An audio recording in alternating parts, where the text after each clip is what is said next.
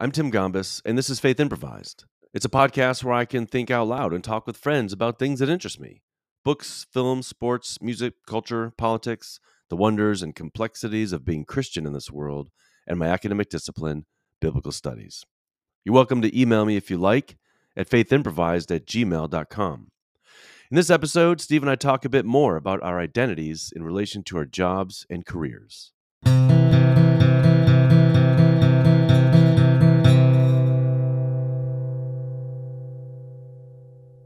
Yeah, so today I was back with that third grade class that I was with yesterday. And man, it was just, honestly, it was the funnest time. It was so fun. It was, Norton Commons Elementary, and the teacher was, I'll have to say more about that in a minute, man. I think she may have had COVID or thought she might have COVID because it's going around the school. Jeez. Anyway, it was so funny this morning when I went, you go down to the gym and you pick up this, they all gather, they line up in the gym, and you go down at 8:35 or whatever and pick them up. And it was so sweet. When they saw that it was me, that I was coming to get them, they're like, "Oh, Mr. G." It was so funny. And I walked up to him, and I walked down the line, and I looked on their desks before I went down there, because there was a couple of people's names I just can't, for some reason, they just don't stick. Yeah. And I walked all the way down the line and just tapped each of them on the shoulder and said their name, and just kind of asked them a little question and just kind of said something to them, and just to let them know, hey, you mean something, each one of you, and I know your name. And there's this one kid, I could not remember his name, and Jameson. You'd think I would remember it. Speaking of whiskey or bourbon. Whiskey.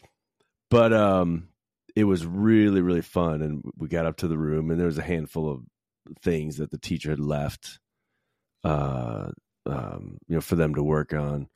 And I just was messing with them all morning. It was so fun. I told them,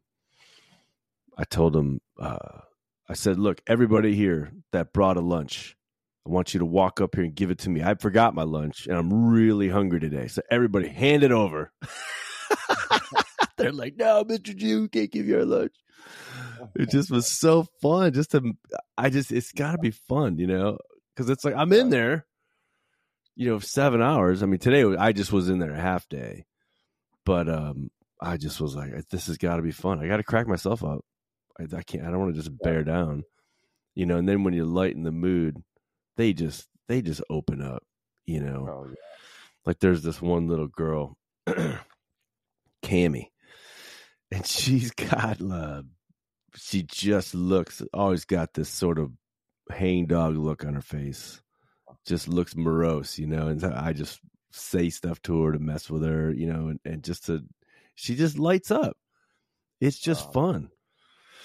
Man, there's this kid, Grayson.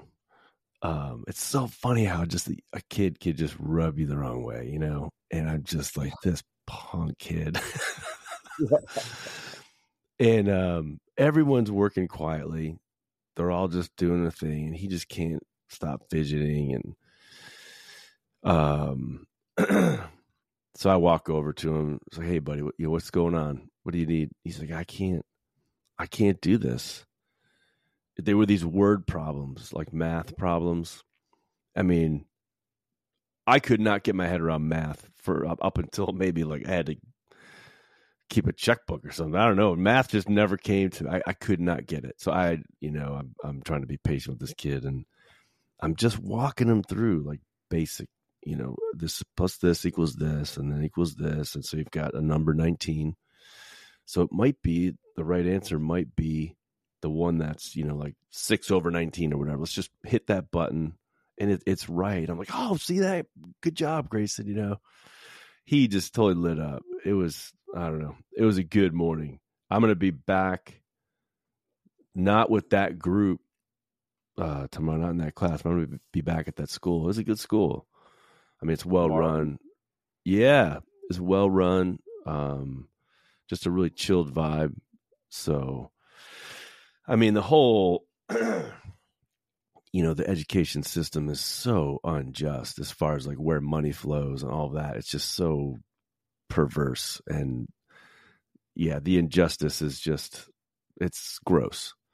Yeah. But it is what it is. And I'm in this situation. And so if I can be in a school that's, that's going to make my day more comfortable and be less of a shock to my system after teaching adults for the last 12 years and 20 years, it's like I want to give myself a good day. I don't want to. Sure. Well, that was cool what you sent me yesterday, that note from Aubrey. Oh yeah, that was the sweetest so note. Sweet. Yeah, I just had to make you feel so good. Yeah, it did. It felt really good. I handed them over to Mrs. Foster at noon and took off, and they all walked past me, give him a fist bump, and this girl Courtney gave me a big hug. It's just fun. It's just fun when you just make classroom time light. Of course, Miss Foster may get in there and find out, well, he didn't assign any work and just papers everywhere. Shit's all over the place. My experience from teaching was that when I had to have a sub, all I cared about was no pandemonium and no major meltdowns and referrals. Yeah. If everybody just stayed cool and nothing went flying in the room, that was totally a good day. So. I know. I get so worked up in the morning, before I take off. I just get anxious, because I don't like, it's the unpredictable things. Is there going to be a lesson plan? And what am I going to look like a jackass? What's going to happen? But all I tell myself is like, a good day is nobody dies. Yeah. Right. Just no broken bones, no fatalities. And I get to walk away at 3:20, and that's going to be a good day.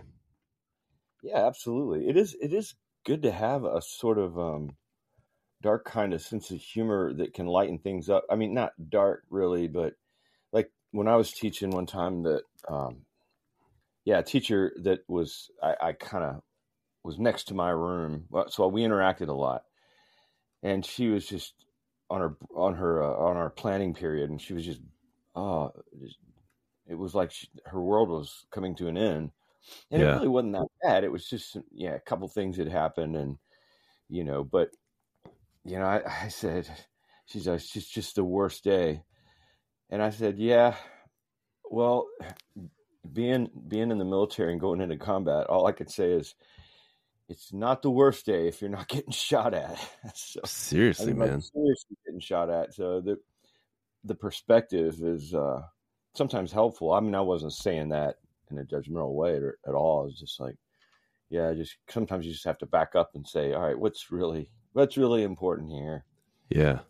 So nobody got no, totally. I totally get it. I understand. Everybody's got a bad day. Everybody's got a bad season. Yeah. But I've noticed. Just think about it. People that are just happy about their lives are magnetic. You want to be around them. And I was talking to this teacher that I'll be subbing for her tomorrow because she's got COVID. Oh, wow. I was talking to her yesterday, and she's one of those.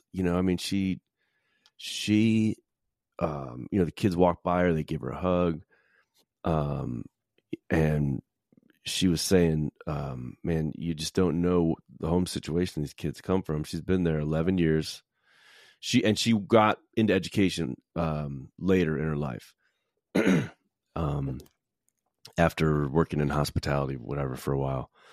Yeah. And she said it's the biggest deal for her to just let these kids know they're loved, and just to help them get the tools that they need. Oh, and sure. Here and there, there's like there's like a cement amphitheater at the one end of the playground. We're standing at the top of it watching all these kids. And, she would bark at them if these, couple boys are running up the cement steps. You're not supposed to run in this area. And she had that, she could certainly get their attention. Yeah. But it's like she could switch gears so fast and just, lighten it up. And I just I just have so much respect for these school teachers and for the ones that sort of maintain a sense of humanity. I mean, they're just fantastic people. But man, I just know for myself to get through my day, I just look at that clock and it just crawls by. I'm like, oh man, we gotta do something just to change up. But yeah, she's got COVID. Another teacher just had COVID, and I'm just like, man, that's what I'm saying. I'm like, well, I don't know. You don't have to. No, there's a couple people. That are masked up at school. Yeah. Not many. So I don't know. Is it like bad? Is it like bad? What's going around now? Is it like a bad flu? I have no idea. Huh. I don't know. They didn't. Very mild. What's that? Well, I had it twice, but I think it was an earlier variant. But I was vaccinated, and it was like a bad day of allergies. I didn't feel bad really that much at all. I didn't even have a temperature. Yeah. I'm hoping. I don't know. I'll get a sense of how I'm feeling on Saturday. I just won't come down on Sunday for the Super Bowl if I'm not feeling great, but I don't want to miss the game. And the food and the drink and the goofing off. Little Smokies. Can't have a Super Bowl party without Little Smokies. Did you listen to Tony Kornheiser today? No, I didn't. They were because there was Chuck Todd and Reginald the Monkey were making their Super Bowl picks, and listen to it. Yeah, it's just interesting. It's just a funny thing where like you get on the other side of a game and you're like, why didn't I see that? Why didn't I see that that was going to turn out that way? But like, it's so nuts that beforehand you just have no idea which way it could go, and it's like the 49ers look better on paper and they're slightly favored, but like I don't know. I just don't. There's just anything could happen. And Super Bowls are often like anticlimactic and not even all that great of a game. We'll see. Remember when the Chiefs got blown out that year in the Super Bowl? I mean, it wasn't even really a game. Remember that? What year was that? I can't remember. When the Buccaneers. It was back a few years ago. Within the last couple? Yeah, and everybody thought, oh, wow, they're going to, bank on them. I mean, they've got 2 Super Bowls under Mahomes. Yeah. And then they got, like, killed. And I think really? It was a Super Bowl. Yeah, I can't. Anyway. Was it the Buccaneers? Was it Brady's I can't. Man, I know all the Super Bowl champions from, like, the 80s when I was dialed in. Yeah. I can't remember anything anymore. The last 20 years I've gone by in a flash of blazes. No doubt. Yeah, I can't remember, but yeah, it's so incredibly hard to predict. I mean, man, Mahomes. I wouldn't bet against Mahomes. That's the thing. That's what I'm saying. I would never do it. Like, you just know that he's going to show up. Although, like you said, the one time he didn't. Yeah, right.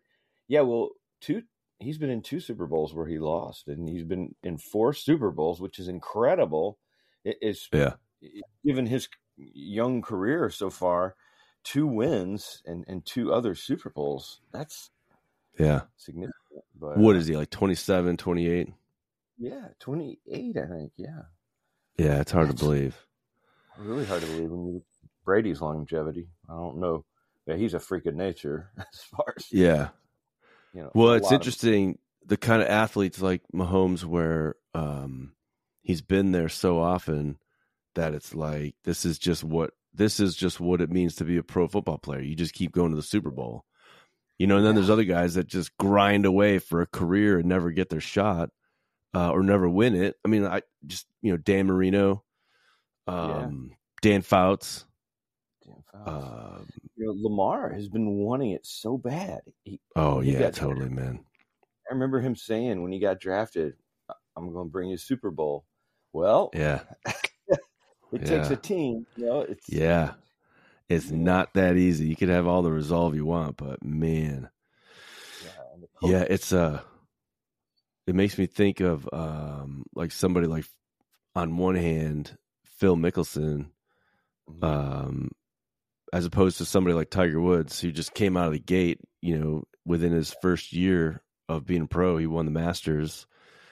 And you remember all those years of disappointment with Phil. I mean, he just would get so close, but it would elude his grasp. And Oh I don't know, yeah. sports are cruel. There's no guarantees, you know? You're so cruel. Yeah, it's hard to watch sometimes. I know I was You, talking with this other woman today, the sub of one of the other third grade classes. And we're just talking about how tomorrow's going to work out, and then Friday and Monday, and blah blah blah. And she said, "Well, I'm probably taking Monday off because we're having a Super Bowl party at our house." So we talked a little bit about the game, and she goes, "Well, I'm actually a Lions fan." So we were talking about the Lions game and how it is that I had resisted texting my buddy Chris during the first half, because it's like you get to that to halftime. And they were up by, I don't even know I can't remember what the score was, like 23-10 or 23-7 or 27-3. I can't remember. And it was like, oh my word, do not. And my thought was, don't mess with the juju. Like, I don't believe in pretty much anything going on in the world except like sports superstition, And I was like, do not text. Do not presume anything. You don't mess with it. And my friend Marin texted me. I was like, "Oh no!" She's like, "Hey, what great first half!" Right? I'm like, "Don't jinx this." oh, what is that about? We're superstitious, kind of. Oh, totally. Yeah. And this woman was saying that she texted the principal, and she said, "I'm, I may not be in tomorrow because of all the partying we're gonna do at the end of the game." And he's like, "I can't believe you just texted me. Like, you just jinxed it. You just ruined it." It's like, I mean, older sports fans know, like, you do not mess with the sporting gods or whatever. I don't know. I don't know. Tony Kornheiser always talks about the owner of the Falcons, who, in the first half of the Super Bowl, when the Falcons were up, like blowing out the Patriots, he was on the sideline dancing. And Brady came back and handed it to him. Here's your dancing. That is so funny. Dance this, buddy. Yeah. Yeah, it'll be interesting to hear your thoughts about I had no idea this was the case. I think Allison mentioned something about how, like, the whole MAGA crowd is like upset at Taylor Swift, or like none of that, nothing from that direction makes a whole lot of sense to me. I didn't understand why or what the deal was, but it'll be interesting to hear what you think. Tony Kornheiser talks about it today.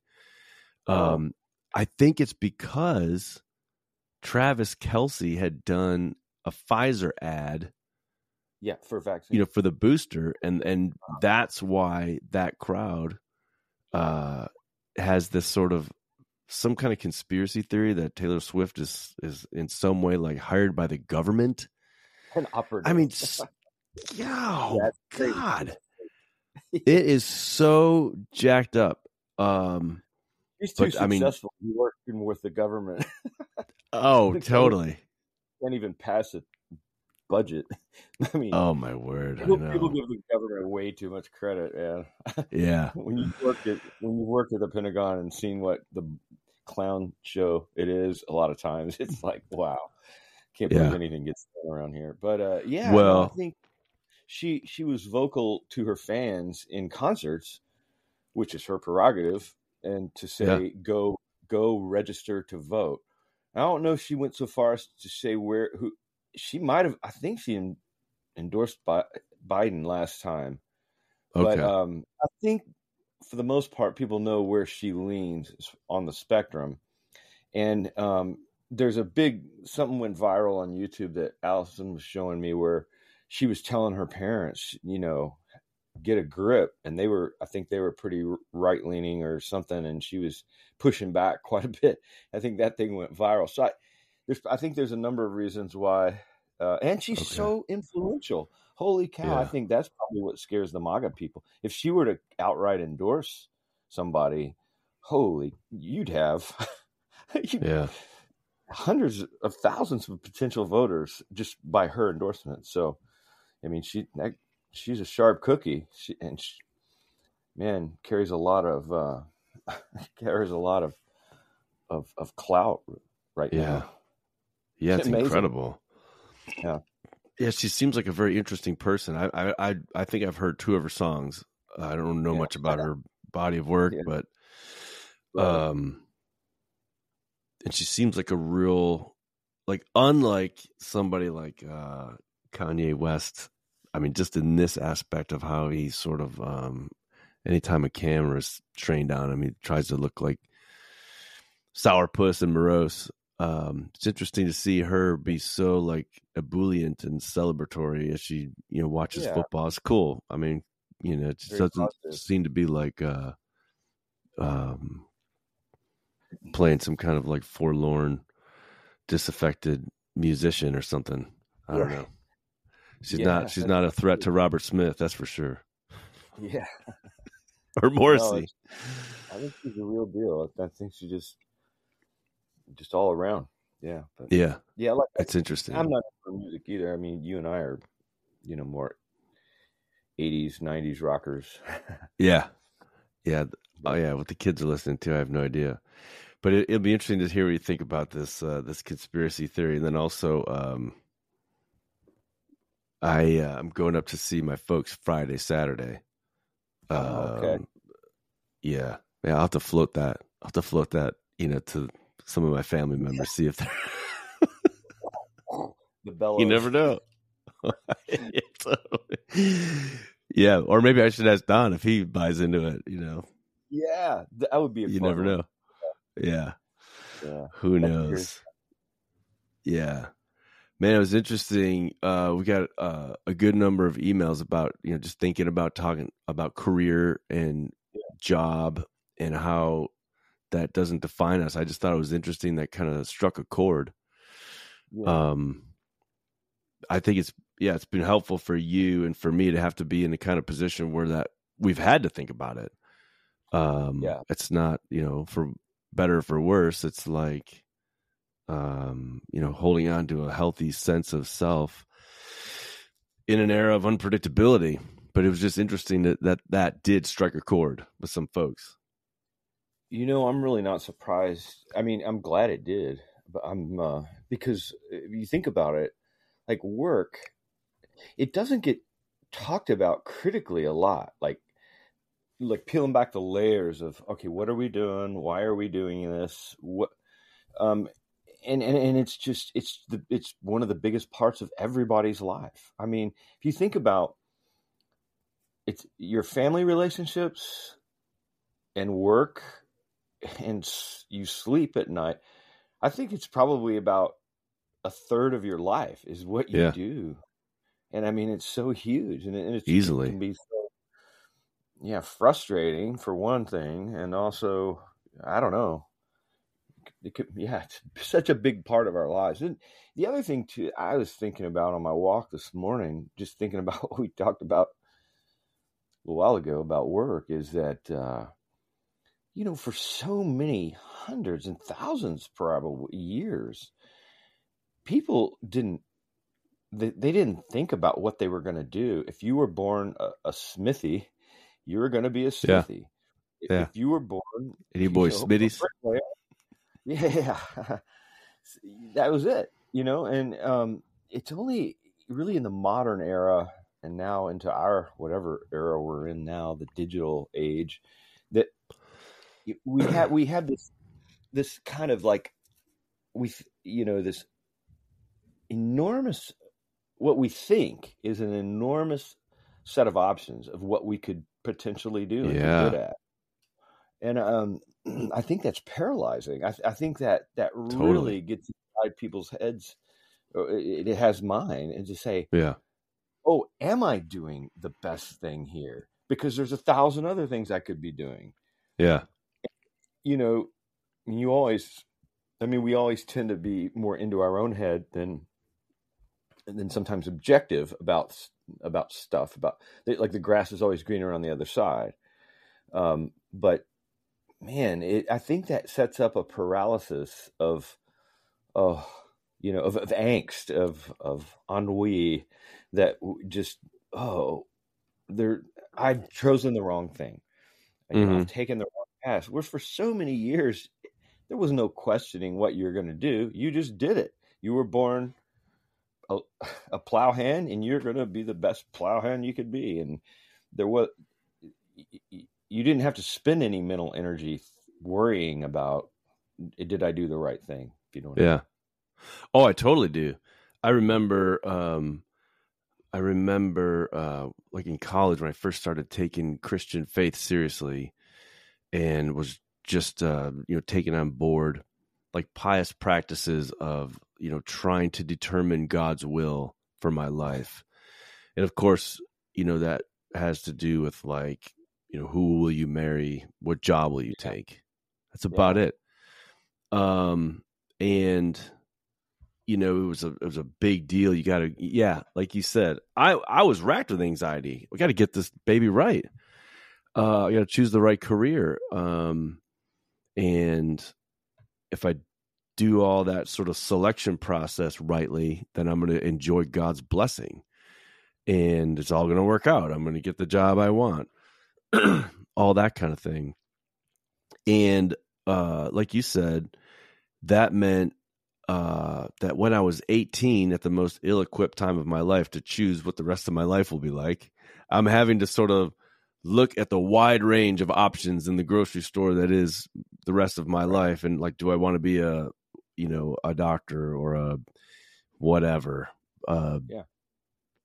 garage door repairman or an attorney or who knows what. And it's like, it's paralyzing. You're always wondering if you're getting it right or if you've not gotten it right. And for me, some dude on a motorcycle is zooming around the neighborhood. For me, it was like when I started studying what life was like in the first century, what life was like for these people that are hearing gospel stories and they're receiving these letters from apostles. Like, none of them are quote unquote looking for God's will for their lives. None of them have options. None of them. Right. It's like for 93% of all the people that are in the audiences of all these New Testament documents, like you said, you're most likely a farmhand, and you're gonna do that from the time you can move your body, because we got to eat, and food is scarce, and we got to survive. And you don't have. This is why there's none of that whole conception of like quote unquote finding God's will is anywhere in the New Testament, because none of them they're all trying to survive.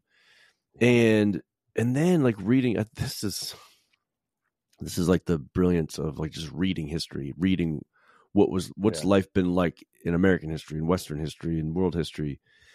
Like you were saying, I remember reading about the rise of the professional class, and even over like only the last maybe 140 years, maybe, for a certain class of people, that way of thinking applies. This is one more way that American evangelicalism in America is actually white conservative American evangelicalism, because it's a cultural way of being that is built for middle and upper middle class white people that have options in life and can make choices. But for the rest of the world and most of the rest of the country, people don't have choices. It's just like, do what you can to get a paycheck. Right. And I inherited it. And Alain de Botton says this, which is a very unsophisticated way of saying his name. But he gets at this with regard to love relationships and about how like we're so shaped by romantic thinking. I haven't read too much of what he has to say about work, but I think that so much of that is shaped by romantic thinking. Absolutely. I'm going to just run through a certain set of tests or do it some kind of seeking for God's will kind of way. And, the wonderful job is going to pop out at the other end and I'll be fulfilled and I can have this great retirement. I was given that conception of things and had to come to a far grittier reality, just a more realistic conception of what it's all about, through my own experiences and realizing what I have could go away, just because the unreliability and unpredictability of, evangelical institutional life. I just wish I had been granted something far more realistic, Yeah. I mean, I really appreciate my dad. He would, he was a dentist before he retired a few decades ago now. Wow. Yeah. He never made a big deal out of what he did. So, I mean, I appreciate that. He didn't see his identity as so wrapped up with that. He was really always more excited about like working in his church and looking after folks that needed help. I mean, I appreciate having had that sort of template. At the same time, I did inherit so many romantic notions that they didn't help me. They didn't help set me up for just a realistic view of what this is all about. Like, just make a paycheck. Yeah. It's just where you're slotted in capitalism. And if you're not centering your identity by capitalism, then who cares? Right. Yeah. No, that's a huge one. Yeah. I think I thought about that a lot, that it, just like romantic notions of love, we have this kind of romantic idea of the perfect job, of our true calling. And when you get into the religious aspect of it, it gets really kind of weird to me. I mean, now, this many years later, there was a time in my life where I bought into all that malarkey about, well, this is your calling. Is your vocation? No, not at all. There was a book that I read, I think not long after seminary, by Bruce Waltke, I believe, called Finding God's Will, a Pagan Notion, question mark.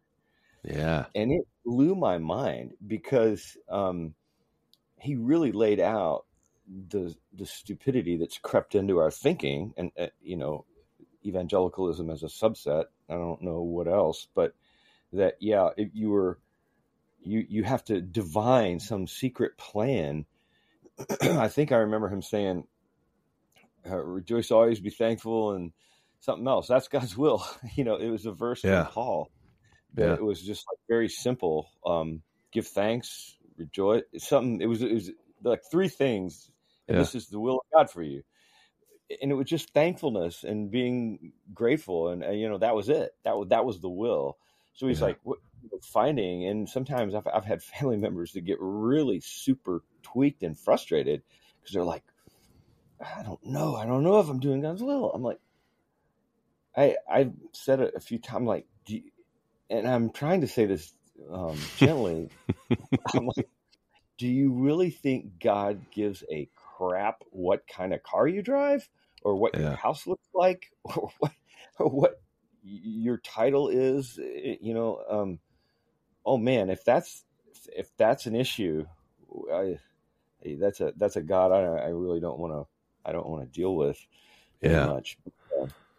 That's just a whole notion. Those whole notions that creep in that you haven't found the way. Well, what are we talking about? And that Waltke calls it paganism. Yeah, I mean, that's no, it totally is. Well, once you see what the kinds of things that are going on, like in Roman religious practices, I mean, they're trying to figure out, do we go to war with these folks or not? Or like, what do the augurs say, or the entrails of animals? I mean, all kinds of like auspicious signs are investigated to figure out if you've got the favor of the gods. It's exactly paganism brought into Christian thinking completely. What's the Delphic oracle say? Do we remember back when we were in that world that they would have like spiritual gift tests. Oh God. Yeah. It's My so bad. my buddy Mike Bailey, God rest his soul, he said he took a spiritual gifts test. He was a new Christian. Yeah. At that time he was meeting in a church that was, or he was at a church that was meeting in a like a school gymnasium. They Yeah. didn't have their own building, and so he helped set up chairs every Sunday for the service. And so I asked him, just kind of, I was already kind of wary of that kind of thinking. I was just like, "So what was your spiritual gift, Mike?" And he goes, "Well, they didn't tell me I was wasting my time setting up chairs." That was the funniest thing. That's awesome. That's Yeah. awesome. Yeah. You know, it's funny. It's like, that's, I don't know, man. Doing stuff like that is actually such a big deal. I mean, you know how it is as a pastor. It's like getting people to show up to just, could you help set up and tear down? That's right. You know, Yeah. you'd be hitting a home run in my book. Yeah. Yeah, it's so funny because after, I mean, I've told you about this church I've been kind of hanging out with for the last 5 months or so, and I'm going to talk with them about joining. It's just, I really love these people, and I love the ethos and everything about the church.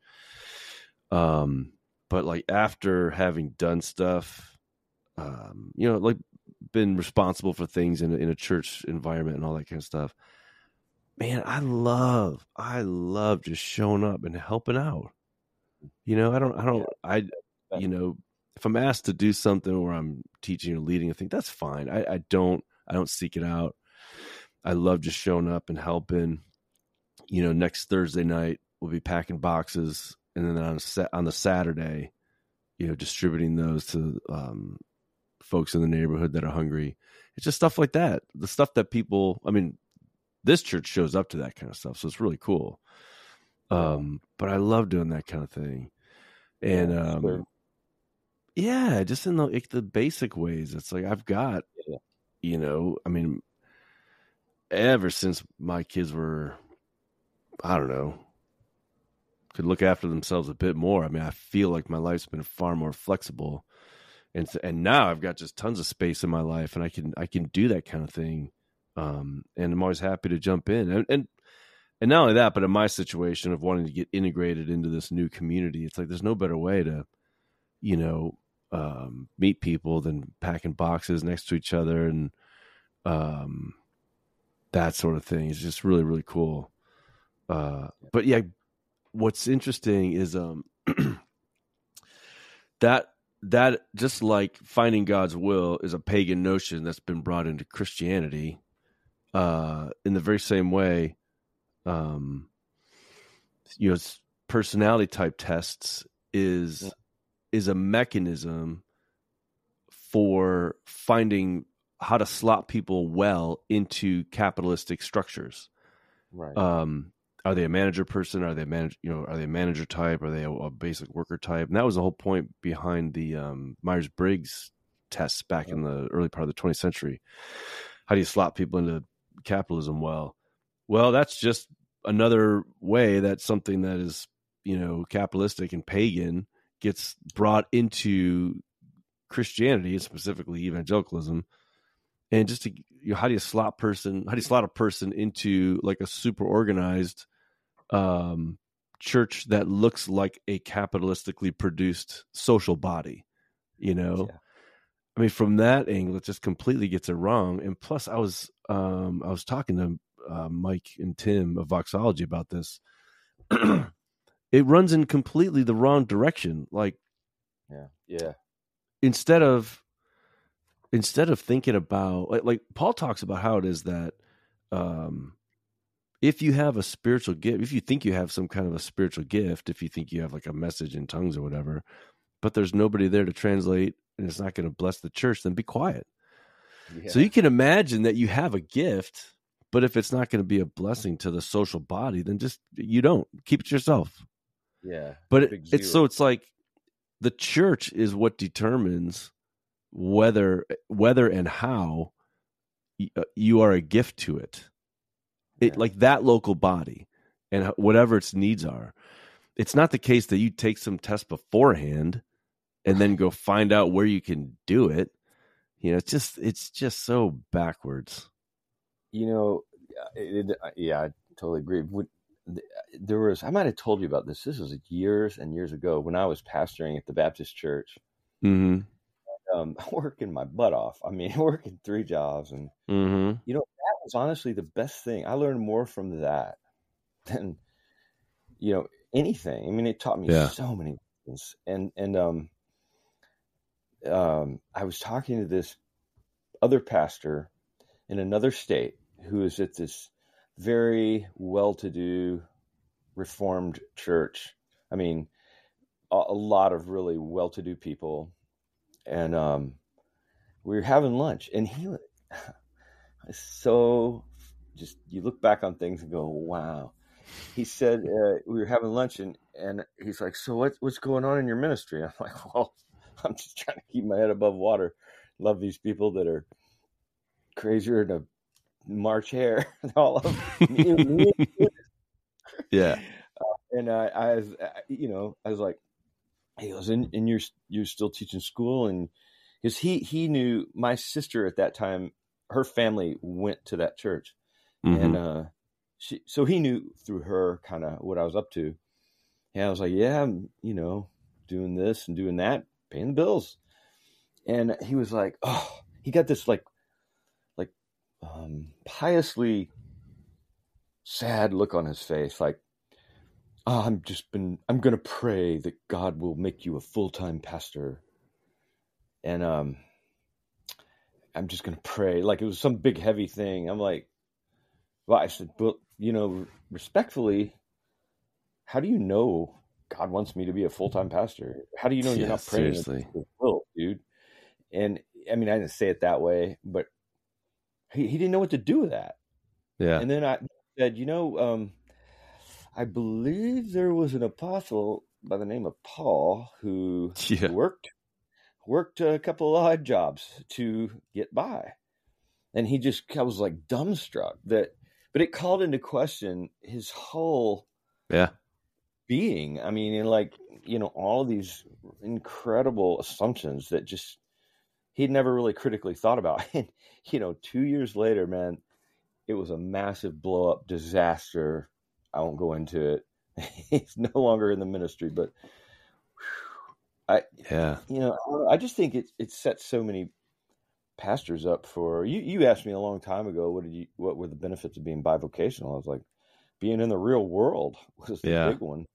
I mean, realizing what the people who are paying your partial salary as a pastor are having to do and deal with in their jobs and frustrations every day.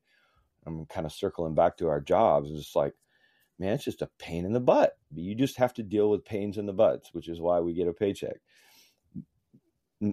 Not to say some aren't more enjoyable than others, but man, there's a lot of arrogance in that, thinking, never forget that conversation. Well, I'm praying for you to be full time. I was like, boy, it's crazy.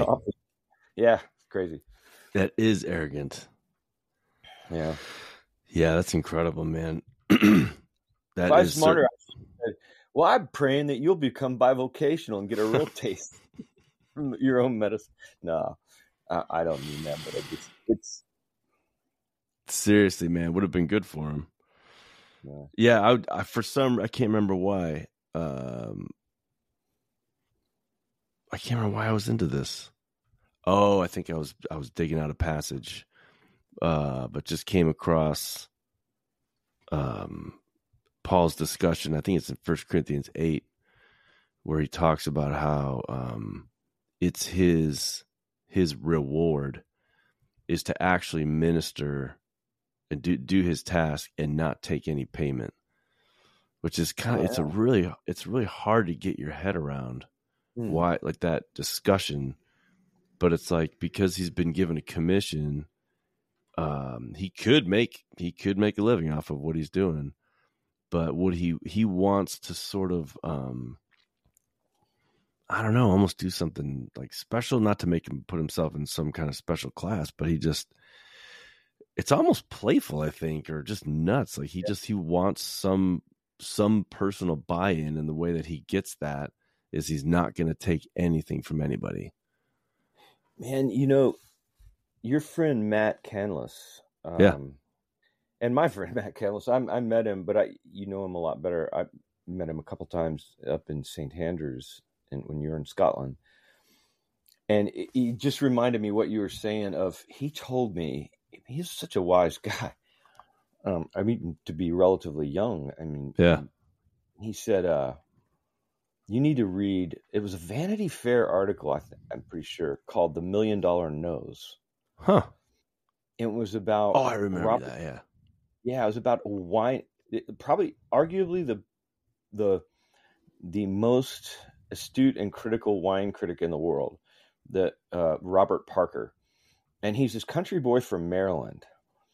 And Matt didn't tell me all about it, what it was saying, but he just said, you got to read this article. It will change your life.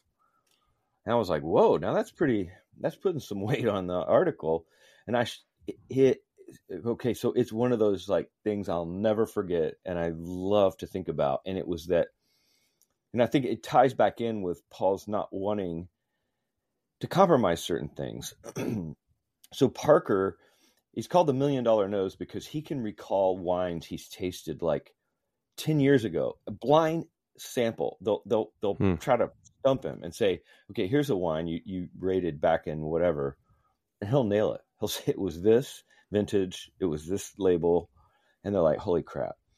So California wines have been winning they've been beating some French wines, let's put it that way, which is a big deal. Not all of them, but like Chateau Montelena was one of them up in Calistoga. Mm-hmm. And he went to France at the invitation of all these French aristocrats who've had these big wine estates and, highfalutin old families, snotty upper crust. And they're like, well, we want you to taste our wine. What they were wanting, because he had publication, I think it was called the Wine Advocate. It may still be out there. I don't know. I haven't kept up with it, but they wanted him to sing their praises and toot their horns. And he goes, but before I taste the wine, I'm going to tell you right now, I'm going to tell you if I don't like it, if I don't think it's very good or not. And anyway, they were trying to bribe him with like cases of like thousands. Wow. Cases of wine with one bottle would be a couple $1,000 bottle. He goes, I'm not taking it. I'm not taking your wine. I'm not taking your bribe because I know what you're doing here. He goes, I'm going to tell you what I think of your wine, and you can just take a hike if you don't like it. And anyway, I'm everybody out there, the article, it's great if you're interested in it. It's just fascinating. He got dogs were sicked on him, and I mean all kinds of crazy stuff happened. Wow. These old aristocratic families were like, our wine is the finest of all. Like bullshit. It doesn't taste that good at all. It really, you had a bad year or something. So, but just circling back to what you're saying, I've never forgotten that, man, money can corrupt everything. Oh, totally. And I think that's Paul, it pushes back. That's why I started to see as I matured, like in ministry to some degree, still working on it, that I realized money is a problem. Mm-hmm. It's not a solution necessarily. It's a problem. Oh yeah. Yeah. Well, a couple of years ago, starting in 2020, when a good number of white people woke up to the realities of race in our country, and with just growing awareness of police violence against Black people and Black communities, there were a lot of Christian people wondering why pastors were not saying more about this. And I mean, as Tony Kornheiser always says, the answer to all your questions is money. Oh, boy. They're getting once you're getting paid by the church, and pastors run they do the calculus. They know what the books look like, and they know that those two people over there basically fund, 45% of the church's, income, and there's a bunch of other families that just don't, and these people don't want to hear about all that racial talk. So they don't do it because they don't want to, lose a paycheck or lose a job or threaten that whole structure. Yeah. And money does corrupt everything. And I used to have that talk with potential seminary students all the time, or seminary students, and would just encourage them to not think about ministry as a career. Which, the seminary and seminaries exist on that ideology. But I was more interested in being able to sleep at night with than keep my job after a while, and would just tell people, look, every pastor loves having an educated and capable layperson in their church. And if you are in seminary just for that purpose, that's great. That's a great goal, to be able to serve your church, but not make a living off of it. And you imagine that you want to have a ministry career, but it's not what you think. And that paycheck makes you become far less of a straight talker to your people. You won't do it. Yeah. That's the situation that you were in. When you're getting paid, what was it, like $8,000-9,000 a year? It's like you can actually afford to speak honestly to your people. You're actually free to love them, and free to love them when it's got to be some, like, tough love. Right. Absolutely right. And I did feel a growing freedom when I started to see the whole picture like that. Mm-hmm. And just going, just doing ministry, being with people in the hospital, and going to serve, driving the bus to serve at the homeless shelter. Yeah. Have a homeless ministry. It's like, doing, being a lead servant rather than, I got to the point where I was kind of just disgusted to get paid at all. I honestly, if I ever had a prayer, it was that I could be independent of the church's money, because it, like you say, it's always business meetings where it's like, well, let's look at our numbers this month. we gave more than we took in. We're in the red or whatever. I'm like, oh, we gave more than we took in, so we're being Christian. We're a charity. Yeah. We're not a money making organization. We're probably on the right track if we're giving more than we're taking in. But it just that corporate mindset just saturates. Totally, man. So much. Yeah. It's hard to get out of it. It's hard to get out of that mindset when that is the mindset that you have in business or in whatever in the world, instead of thinking about how the cross shapes a social body and a social body's imagination when it comes to resources and all that. Yeah, Jesus' words that it's better to give than to receive. Recede from view when we're all looking at the books. Yeah. Oddly enough. I was venting to my parents the other day. It was just some of the most basic statements of Jesus. Oh, yeah. Said, don't you remember? Because I was talking about how corrupt a lot of our corporate. It is insane. Allison's seeing this right now. She's like, corporate America is just ruthless. I'm like, well, of course. Of course they are. Yeah. So I was telling Mom and Dad some of this, and then I said, I think Jesus said something like, it is impossible for a rich person to get into the kingdom. Yeah. Like, what is that? Hyperbole? Yeah. Was he just messing around? Anyway, it was funny. Those are... There's only one person laughing in that room. Yeah, I know. That's so funny. Dude, good to talk as always. I'm going to get out, enjoy this beautiful sunshine. What a crazy, beautiful day. Oh, I'm in flip-flops and a t-shirt out walking around. Oh, dude. It's the best. I'm not even going to look at... For you is get a job, sir. Dude, what your parents did. That's right. All right, bro. Love you, man.